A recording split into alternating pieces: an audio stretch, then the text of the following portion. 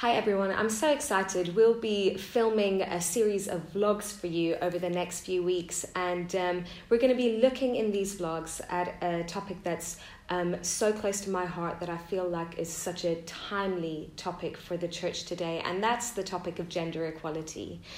We wanted to film these in-depth studies so that there wouldn't be room for confusion or misunderstanding, and so I'll be taking us through three key passages that I believe are important for gender equality, and hopefully we'll get some time to really dig deep into these scriptures together. And so for today, what I wanted to talk about is the context of the book of 1 Timothy. Context is not a kind of a get out clause where we get to just say, oh no, that's the context of the day, so we can just ignore everything that is taught.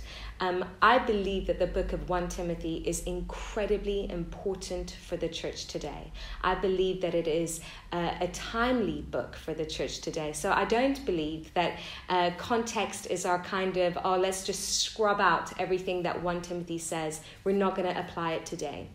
But having said that, I do believe that context is really important for us to clarify. If not, we will make the words of the book say something they were never intending to. Let me give you an example. If you hear me disciplining my children, maybe in the middle of a heated argument, and I say to my children, I don't want anyone to talk anymore.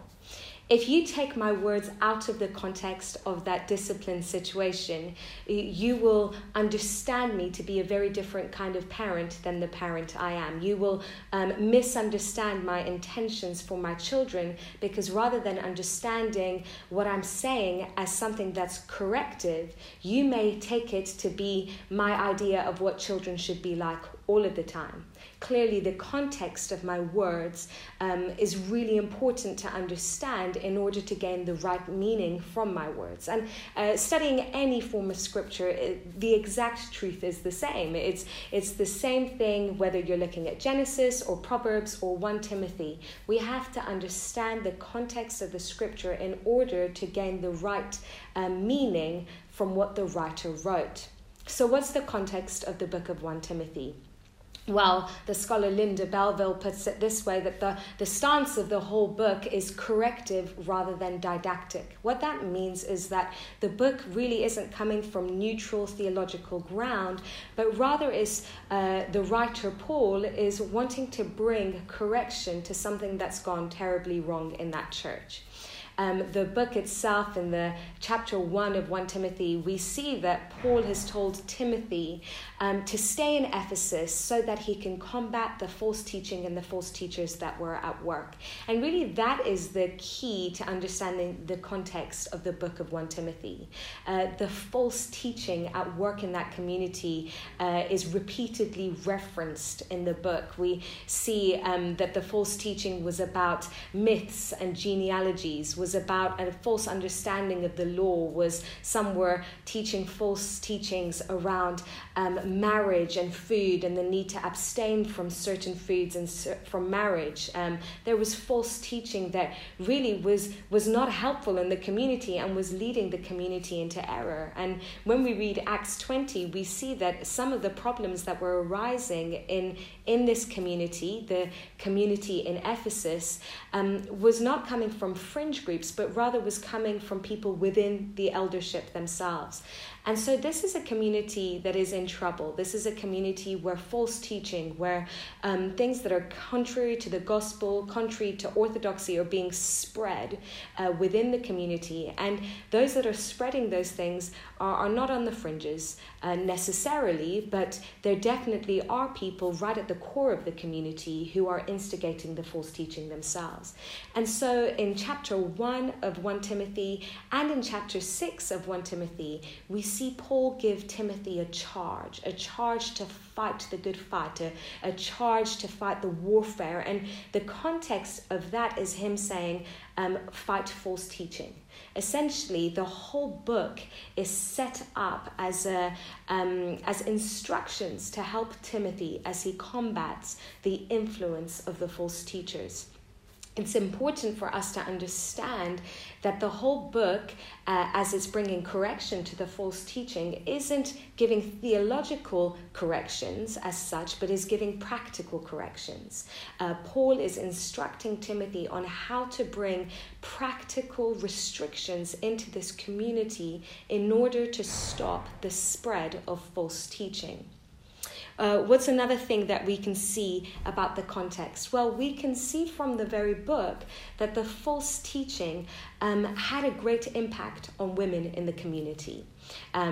Paul's reference to Eve's deception in 1 Timothy chapter 2 gives us kind of a signal that that's what's going on in this community. Women are being deceived by the false teaching at work. When we read 2 Timothy chapter 3, we see a confirmation of that, where Paul talks about the weak-willed women who are becoming captive to the false teaching that is at work in the community. And then we also see in 1 Timothy chapter 5 that not only were the women being deceived by the false teaching, but women were propagating the false teaching. We don't know if women were central false teachers who started the teaching, but we do know that the women were deceived, like I've just said, and women were then continuing to bring the influence of the false teachers as they spread what they'd heard throughout the community. 1 Timothy 5 is a very interesting chapter. It talks about widows. There's a lot of teaching around the widows, and it talks about these widows who were idlers and who were not only idle, but who were gossips and busybodies. That word gossip is actually a word that is not about gossiping behind someone's back, but it is rather about spreading nonsense. Gordon Fee does a great work on this, where he shows us that in fact that Greek word, there is no example of that Greek word pertaining to gossips as such, but rather pertaining to people who were spreading nonsense, who were literally speaking against the truth.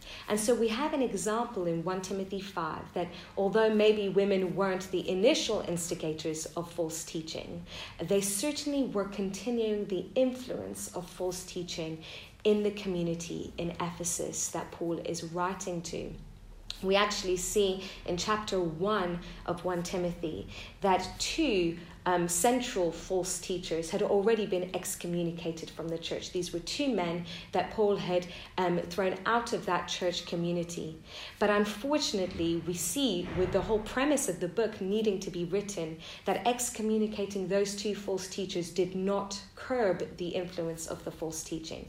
There's still women present. There's still people present, maybe not just women, but we know certainly there were women who were present who had been thoroughly deceived by the false teaching and were continuing to bring that influence. This is really important for us to understand as we approach the book of 1 Timothy. Paul wasn't teaching neutral theology as he wrote this letter. He wasn't speaking into a context of health as he wrote this letter. Rather, he was communicating into a context that was incredibly unhealthy, that was in a state of real distress, where there was arguments, where there's quarreling, where there was strife, where there was real division within the community. And he wrote to Timothy as a mentor to a spiritual son, helping him, giving him instruction to bring corrective practices to curb the influence of the false teaching. If we read it as anything other than that, we will start understanding something very different to what Paul intended as he brought restrictions to the women.